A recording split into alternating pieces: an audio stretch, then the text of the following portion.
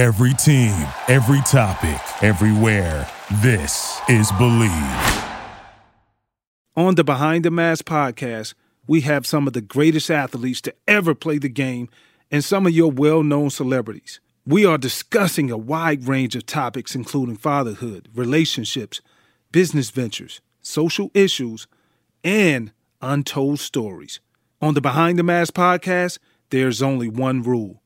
There are no rules. Sharing my story, talking to them, listening to them, bringing my medal, letting them put it on and see that it's possible to be a black girl from the south side of Chicago and go do whatever it is you want.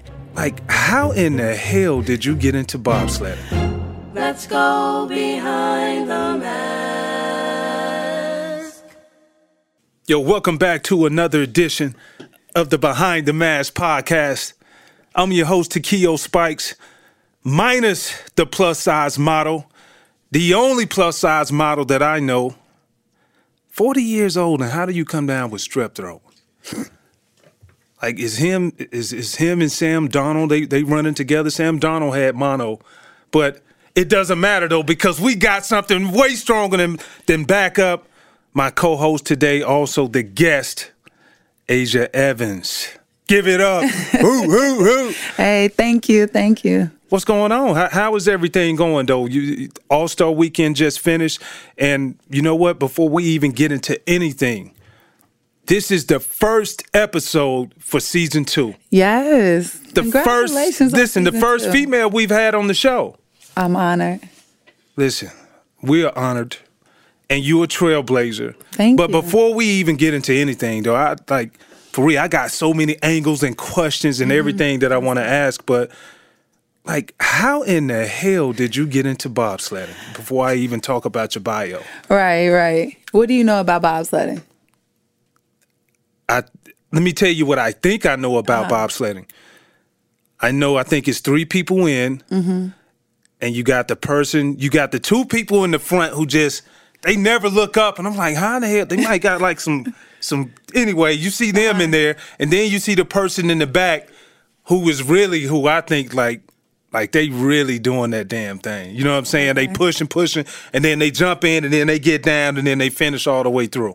Okay. That's what I know about bobsled, and I know it's cold as hell, too. It is. But bobsledding, so it's 4-man for men, and then women do 2-man. So my job is the brakeman. I'm the engine to the sled. I get it going as fast as possible from the start. I hop in right after the driver, and she steers us down the track. And then after we pass the finish line, I'm the one that pull the brakes, and that's when my job comes in, is brakeman. But how? I know, it's crazy, right? I'm from the south side of Chicago. Like, there's no bobsled tracks over there. I got into the sport because I'm a track and field athlete. A lot of people who go into bobsled and a lot of these Winter Olympic sports can kind of transition from other sports because you need that power, that speed, and that explosiveness that I had in track and field. And so I got into bobsled because in 2010, my coach at the time, Mike Erb, right? Yeah, Coach Erb at University of Illinois, he was telling me how he thought I'd be really good at it. And I didn't buy into it because, I just knew the movie Cool Runnings. It was one of my favorite movies. And, it put the sport on the map, but it also didn't make you feel like you really, I don't know. I didn't think I was really going to become Cool Runnings, like a bobsled. See, and I'm glad you brought it up because your first love was track and field. Yeah. Right? And I thought that's what I was going to go to the Olympics. I had these dreams of becoming this track and field Olympian. I was really, really powerful in shot put, 5-time All-American, Big Ten record holder in shot put. But then I would get in the blocks and sprint as well. And so that combination was perfect for the sport of bobsled because our sleds weigh 365 pounds. So that's how much we're pushing on ice at the start of the race. And my job is to get it going as fast as possible off the block.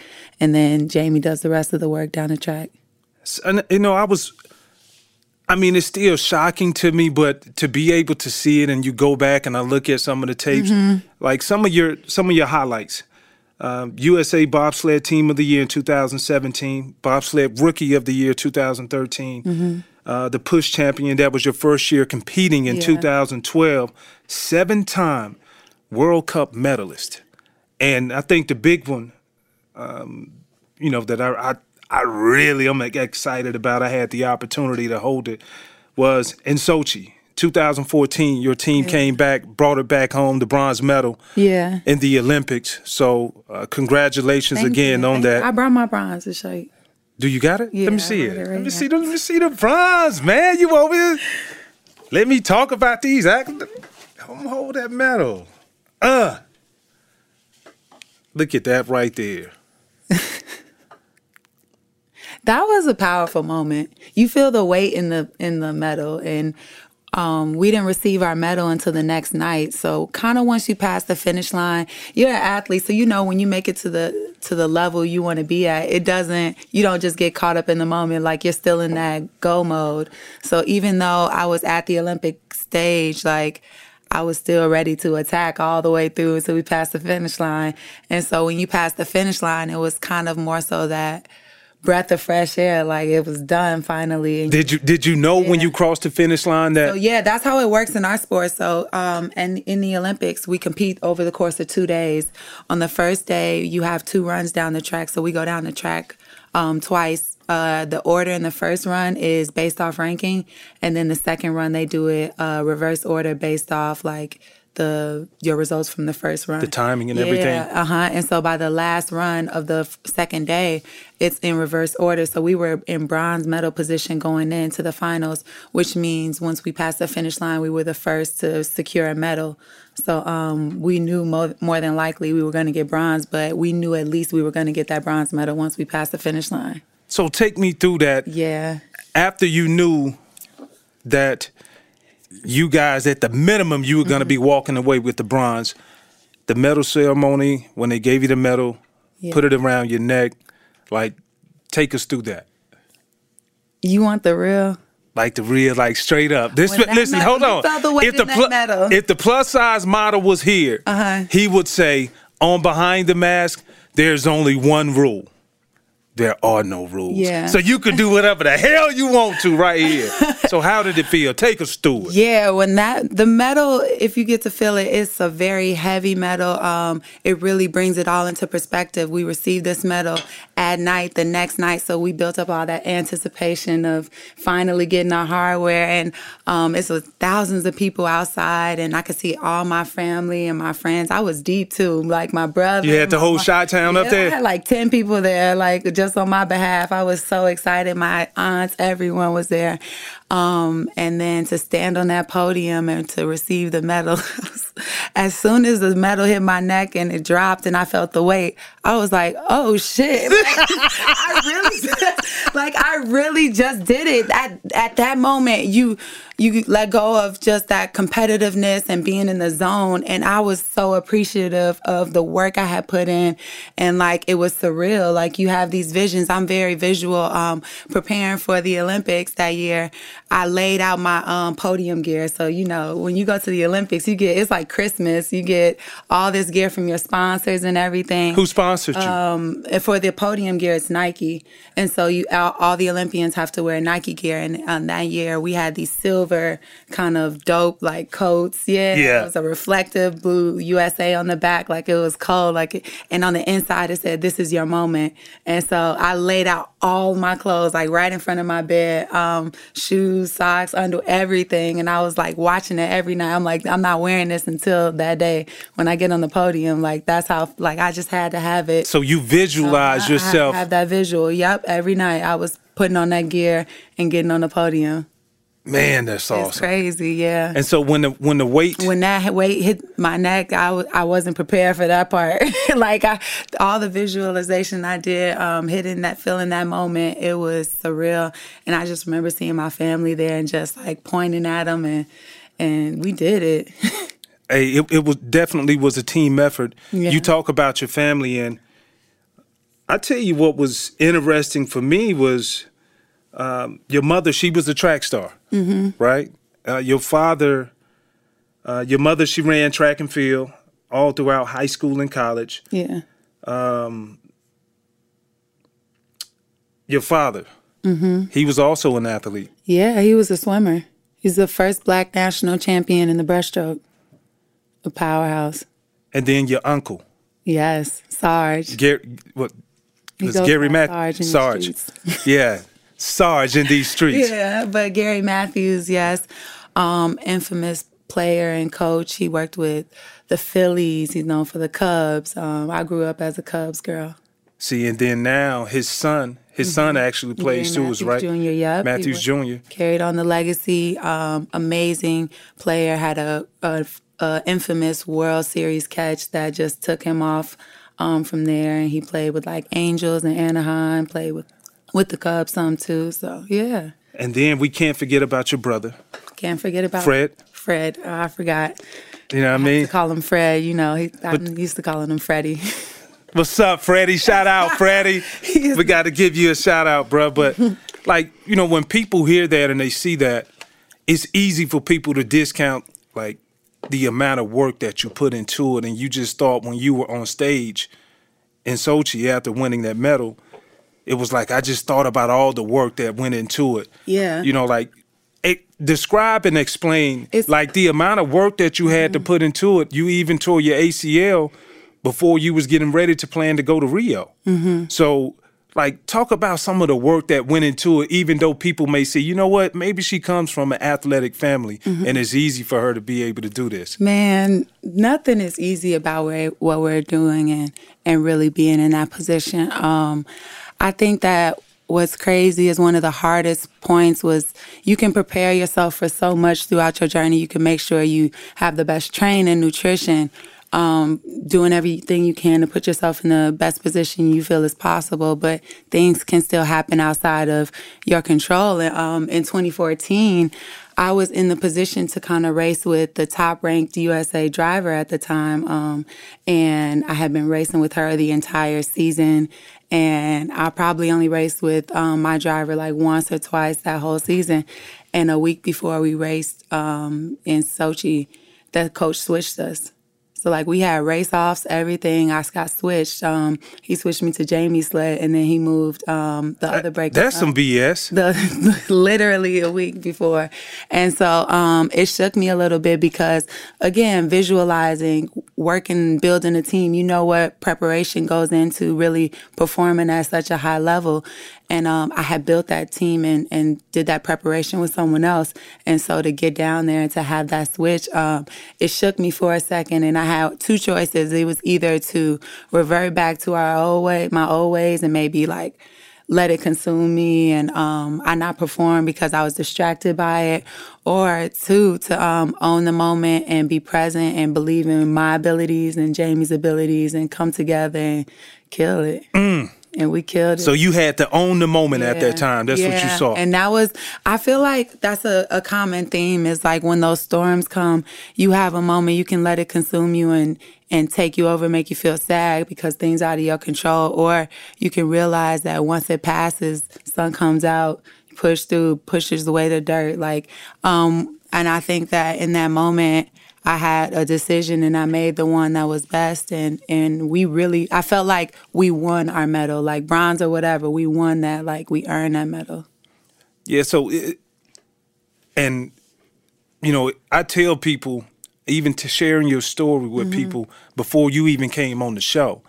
And it's like, you know, people pause and they just say, hey, man, how do you even, like, do they even train for that when they were younger? I know, it's crazy. And I'm from the South Side, like I said. And I think that I didn't even get recruited for the sport. I went and tried out. And we do combines, and we do a combine-style testing event. We test in 5 areas. Our sprint, our shot put toss, so a throw, which I do. Why you laughing, though? Why you laughing, though? Squat, power clean, and broad jump. And so in those areas going into it, you could score like 800 out of 800. And I always said such like really. 800 is the highest max score. Yeah, it's the and max your score came in at what? 800 out of 800. See, God. Oh my gosh, it's so funny. Preparing for 2014 when I went into the sport in 2012. Fairly still a rookie, right? Yeah, 2 years into the sport and I won bronze and made my first Olympic team, but it wasn't easy. And I was doing the combine, I was the only girl that showed up for that combine in Lake Placid. I'm like, I want to go to the Olympic Training Center if I'm going to go do it. And it just so happened that the head coach was there at the time, some of the girls, and they came out and watched me perform. And by the time we got to the squats, I like to work out I have to squat, I have to be explosive and everything. So when it got time to the squat, I was setting a goal to go for whatever their high score was. I mean, their highest number was in the thing. And so to get the perfect score, you had to squat about 400, 110 I'm not sure. I forgot what it was, but it was almost like 400 pounds. So you squatted, no. I read something now, and I wanted to ask you about this. Mm-hmm. You worked out with 365 pounds? Yeah, so it's fun. Like, preparing for bobsled, my off-season is the same time as football off-season. So I train with all football players in Highland Park, Illinois at EFT Sports. If you don't mind, yeah. I was training with Matt Forte, Devin Hester, Tommy Harris, my brother Fred Evans, Double A, Spice Adams was out there.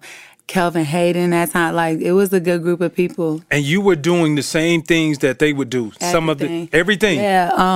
A lot of times I would do extra work with like Matt and Tom. Matt and Tommy were great role models for me in the gym.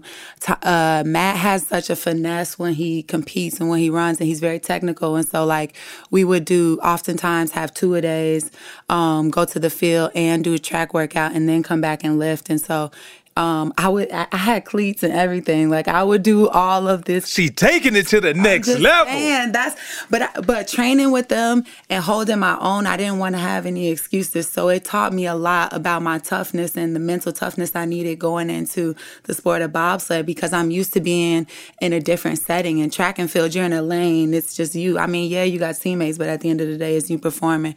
Or in the shot put ring, it's just me throwing. So like, to be in a setting like bobsled is very similar to football to a certain extent. Like, yeah, we're teammates, but we're competing to take someone's spot on your team. And so it's a weird mindset I had to adjust to.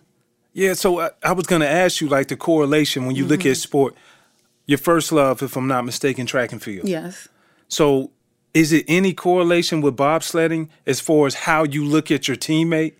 Because I look at track, and even though I know, we all get into it when the Olympics come around and we say, yeah, Team USA. But really, though, like, if you're doing the shot put, you're the one holding it. You're the one throwing it. You can't blame it on nobody else. Right. Versus football, at least if somebody gets burnt, you know what I'm saying? Like, you can be like, oh, shit, that's my man. And so immediately you think, on TV, they finna look and see who it is. Yeah. So I'm going to point him out like, man, what the fuck? If you do that, that'll hold the TV. I'm telling this little secret what we do. But, like, knowing that you don't have anybody to blame it on, it's only you.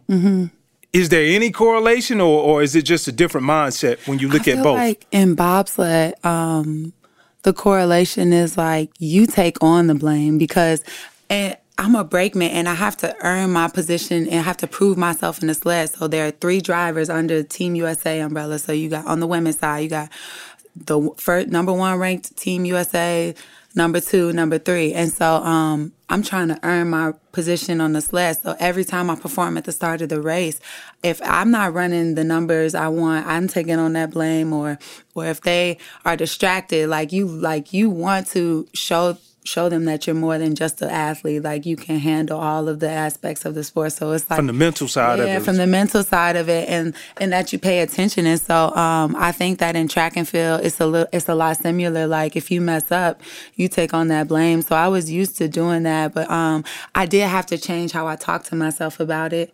I used to be very negative and like hard on myself, and I thought that was me just working through my process of like what I needed to know and what I needed to do to change. But like, once I started changing how I talk to myself, I was performing a lot better too.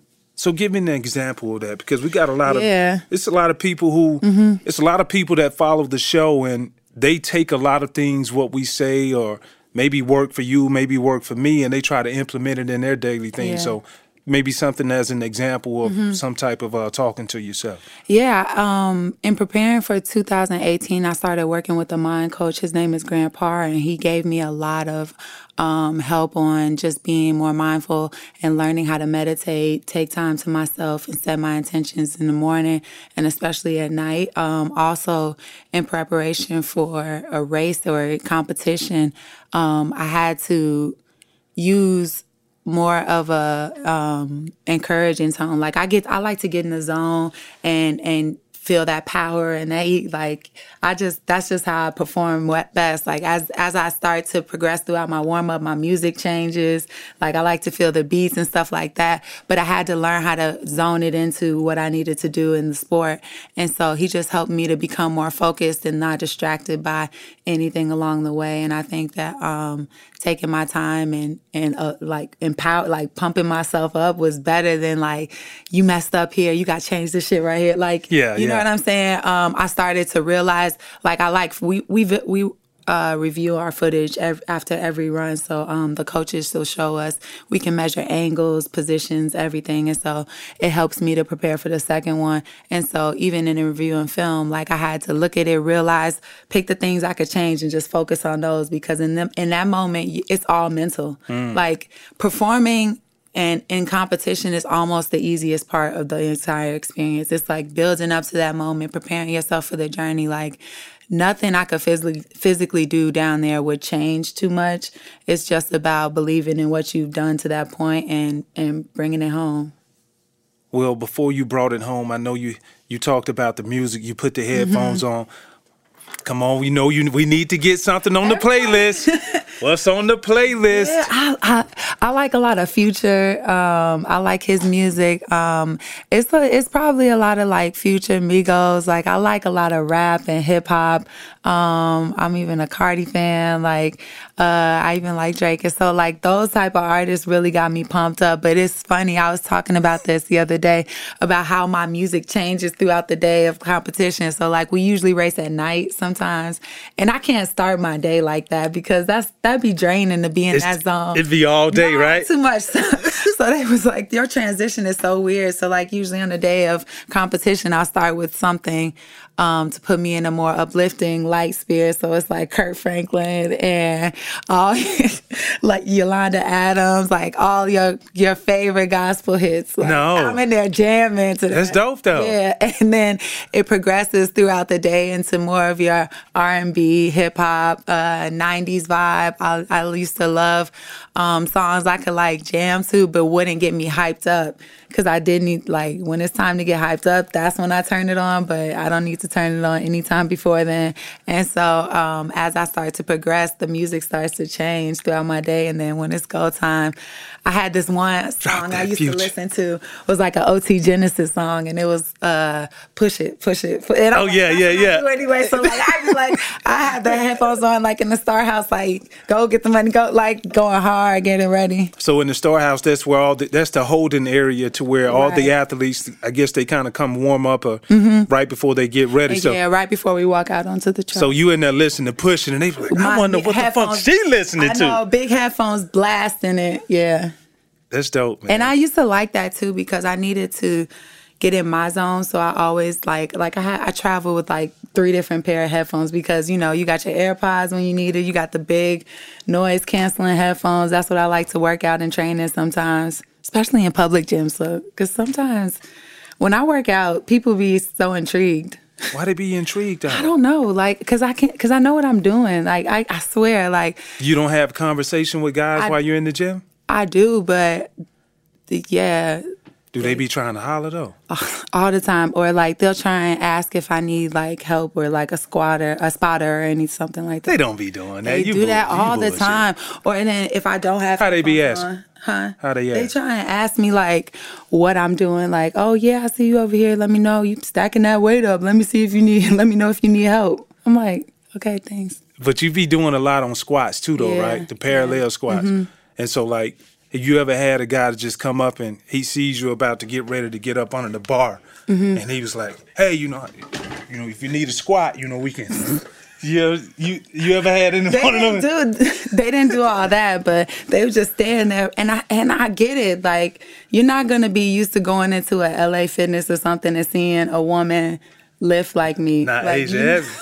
It's just not like I usually lift in like private gyms and facilities, but sometimes when I'm traveling or I gotta just get in a workout, I end up going to more of a public setting, and I know you could, and the guy, and that's like uncharted territory. You'll see women over there a little bit, but they tend to be on the machines. And so when I go to lift on the racks and stuff, it's like you get to play some theme music or something, like all the guys on the It's so funny.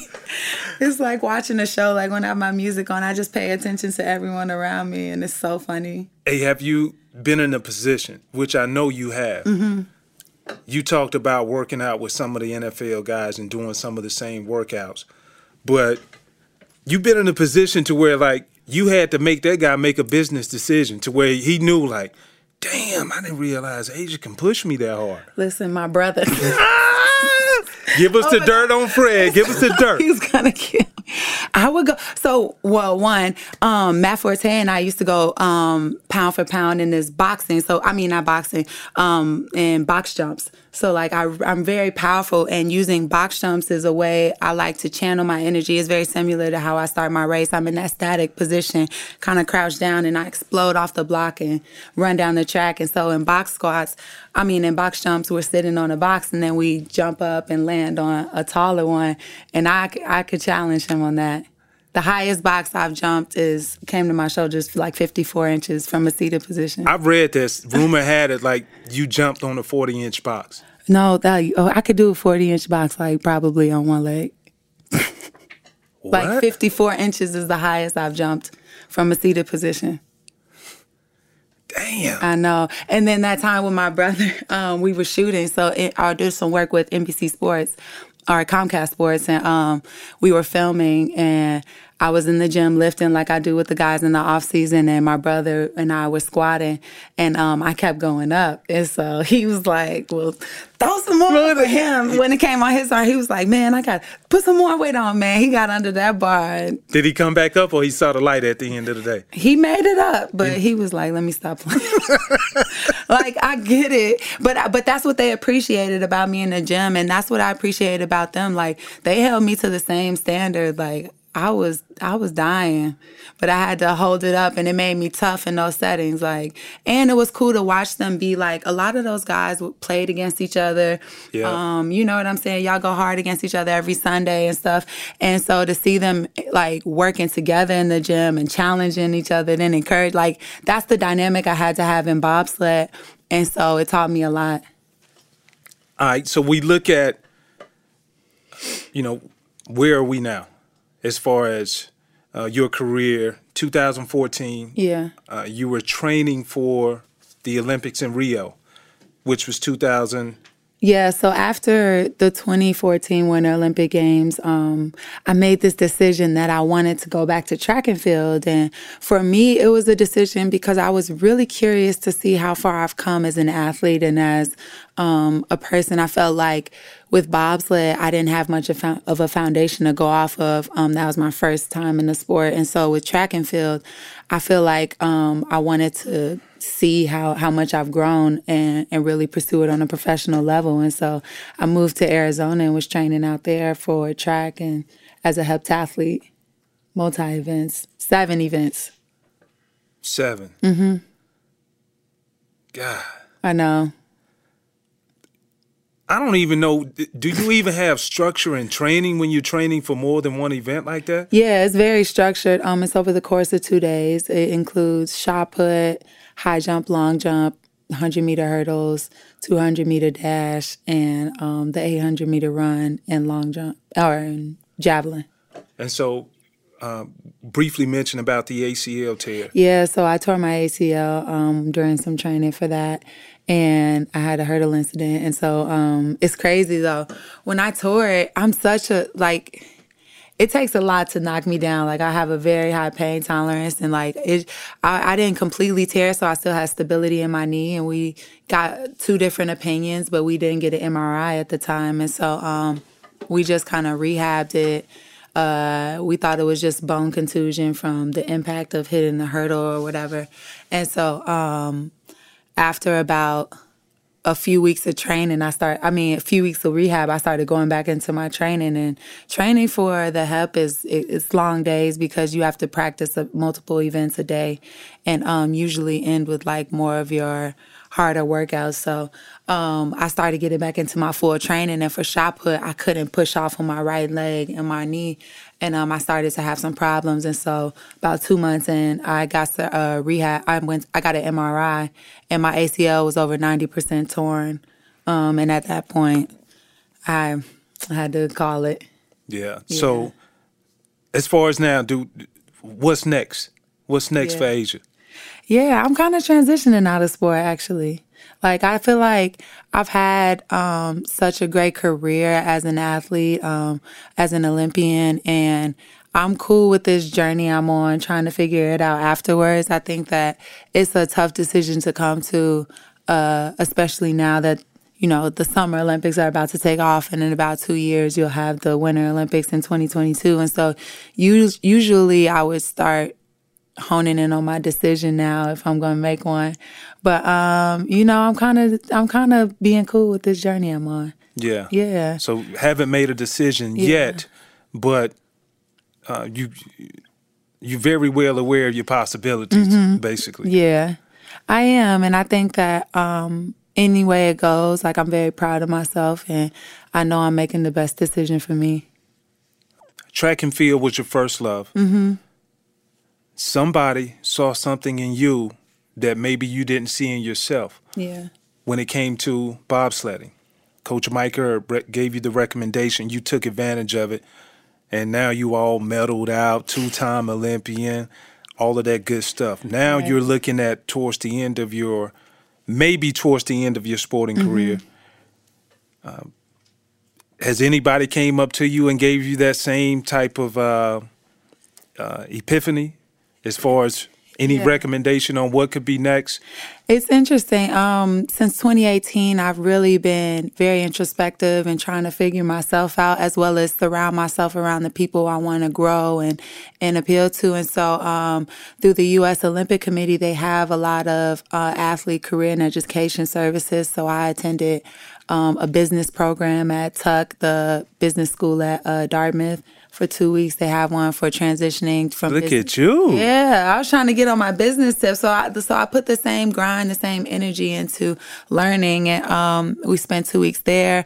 I'm part of a business network with the International Women's Forum and Ernst & Young, and so I've just been trying to learn and grow and network and see what areas. I've made a lot of connections. I'm starting to get more involved in community impact. I'm on the National Advisory Board for Positive Coaching Alliance and do a lot of work with the Women's Sports Foundation. And so to really be a part of those things and able to inspire and uplift that next generation, it excites me just as much as competing. And it's interesting because when I went into the sport of bobsled, it was from an athlete perspective. Like, I wanted to win gold and I wanted to be an Olympian. Like, those are my goals going into the sport. And on that journey of pushing through and having that, I started to receive a lot of messages from like people on Facebook and Instagram, and a lot of women were hitting me up and telling me how my story was inspiring them to go after this position at work, or they were showing my story or the special I did with Comcast to their kids, and they were excited to watch someone Black at the Winter Olympics and stuff like that. I started to realize that my platform stood for so much more, and that's the beauty in it. That's why we do it, not just to win. I mean, I'm very proud of the medal, and that's just proof of the physical proof of what I went through, but like the journey is the best part about it, and learning what my platform represented. I wasn't just out there trying to win a medal or honestly just representing Team USA. Like, I was out there representing my city of Chicago. I was representing Black women. I'm representing everyone who goes after those goals that seem unreal. Because even when I was talking to people about going to bobsled, like, no one took it that serious at first, because I mean, they didn't. And so it becomes one of those things where you got to show people through your actions. And then everyone was Team A'ja. See, but especially in the Black community, though, I have this thing from philanthropic side, you can't be what you can't see. Yeah. And so for you to be able to accomplish so much relative in a short time period, when people, maybe some Caucasian white people, that maybe there's something that they grow up doing because there's something that they've always seen and been a part of, which, like you said, it ain't nothing you can do to simulate that as a kid. Maybe I'm wrong, correct me if I'm wrong. Bobsledding at a young age. I mean, the only thing I've ever done close to that is our mom took us to like the hills and we would go down in little sleds during the wintertime. But to your point, that was one of the most powerful things for me. That's why I love my medal so much, is having that physical proof and going to people and see and letting them hold the medal. I talk to a lot of kids, especially from Chicago public school system, and I went to Morgan Park High School. I'm a product of the Chicago public school system. And if you were to just have anyone come in there and say you could be an Olympic bobsledder, they got to look like you. They got to know what it feels like to be in those seats in order to really make an impact and feel it. And when I go talk to those people and to those kids, like, they get to see it and feel and know that it's possible. A lot of times growing up in those areas, you don't see much outside of it. And through sport, I've been able to see much of the world and realize the possibilities and keep pushing for more, just because I wanted to experience more. And so they need to feel it for themselves. And so hopefully, if I can help inspire them by sharing my story, talking to them, listening to them, bringing my medal, letting them put it on and see that it's possible to be a Black girl from the South Side of Chicago and go do whatever it is you want, then I feel fulfilled. Listen, I feel fulfilled because that's a great story, and I appreciate what you do. Even from, I thought your event, it was outstanding. It was a 4 or 5 hour event that you had at NBA All-Star Weekend. Yeah. Oh, it was awesome. I had my Beauty and the Beast Mode Leadership Symposium. It's the first You were hosting, right? Yes, at the St. Jane Hotel, and it was amazing. I had special guests like Carrie Champion. She's an American broadcast television host. She's the founder of Brown Girls Dream Foundation. I had my girl Karen Civil, who's media maven. I had everyone in the building, and to just kind of have like this intimate group to where we could be open and really share our stories and the tools and what that journey looks like to get into the top. It was a very powerful day. Maybe it's something, I'm not saying I'm that person, but maybe that's something that you could look into, taking that on the road and being able to share that knowledge. I would love to. I think that we're just getting started. I had Dr. Janice Collins, and she's a multiple Emmy Award winner, a documentarian, producer, professor, and just like the impact we had within that network of women, it has to be shared again. And I think that it can uplift, empower anyone. And so I would love to take that on and continue it. It was just the beginning. So it's exciting to see where it goes. Yeah, it was also one other person, Amina Smith. Yeah, she was my girl on that. Amina Smith, yeah. Yeah, so I've worked with her on a few things, online content. So, but everybody was awesome. She was a part awesome. Of it. Yeah, Amina has such a great story, and the beauty in it is, with all her success, she's still getting started, and to know that it's exciting. Like, I'm excited to see where she goes, and she brought such a light and a spirit to everyone there. So it was a powerful day. Okay, well, before we let you go, we have the fan interaction, and I kind of take a tally and see exactly what's the best question. So a fan brought this to my attention, and so I'm going to bring it to yours. Back in 2016, the beautiful Asia visited the Steve Harvey show, and he assisted her in her dating life. Granted, it's 2020 now. We all interested in finding out how is it going so far.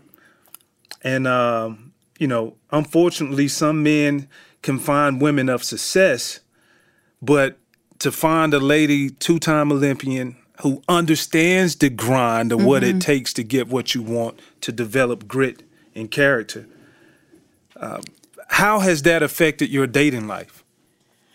Was Steve Harvey successful?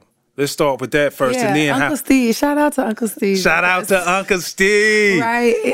He gave me a lot of great insight. It was an honor to be on that show. It was a lot of fun. And I was actually surprised. I didn't know any of my teammates and my sister were there behind that wall, and it was going to be to that level it was, but it was a cool experience. And he did have some success in getting his message across. I didn't end up really dating that guy, though, but to the point of dating to right now, I'm still single. I think that being an athlete, and for me, I had to pick one or the other at times. Like, I needed to focus more on my sport in order to stay in that zone and keep pushing myself. And I feel like I'm just, I had to give it that time. And so now that I'm taking a step back and just slowing things down, like, I'm learning a lot about myself in the process, learning how to deal with relationships, how I date. And so it's been a fun process, and just enjoying it.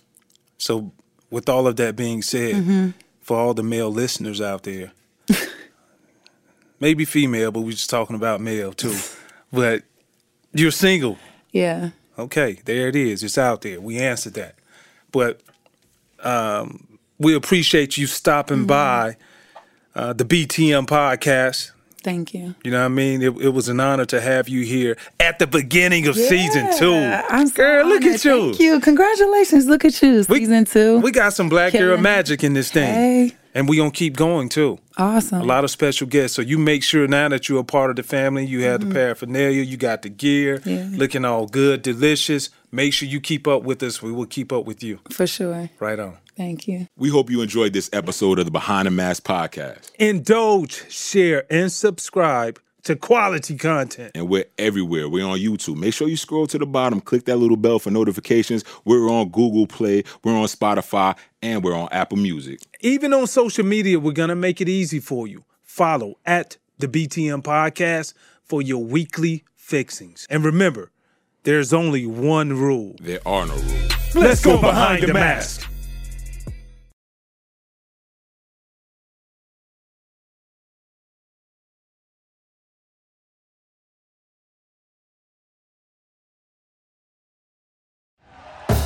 Thank you for listening to Believe.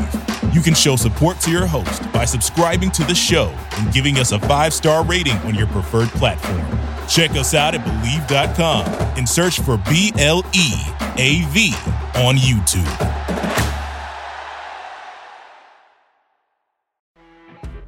You know when you're listening to a true crime story that has an unbelievable plot twist that makes you stop in your tracks? That's what our podcast, People Are the Worst, brings you with each episode. I'm Rachel. And I'm Rebecca. We're identical twins who love true crime cases that make you say, didn't see that coming, and we hate the people responsible for them. Listen to People Are the Worst now on Apple, Spotify, or wherever you get your podcasts.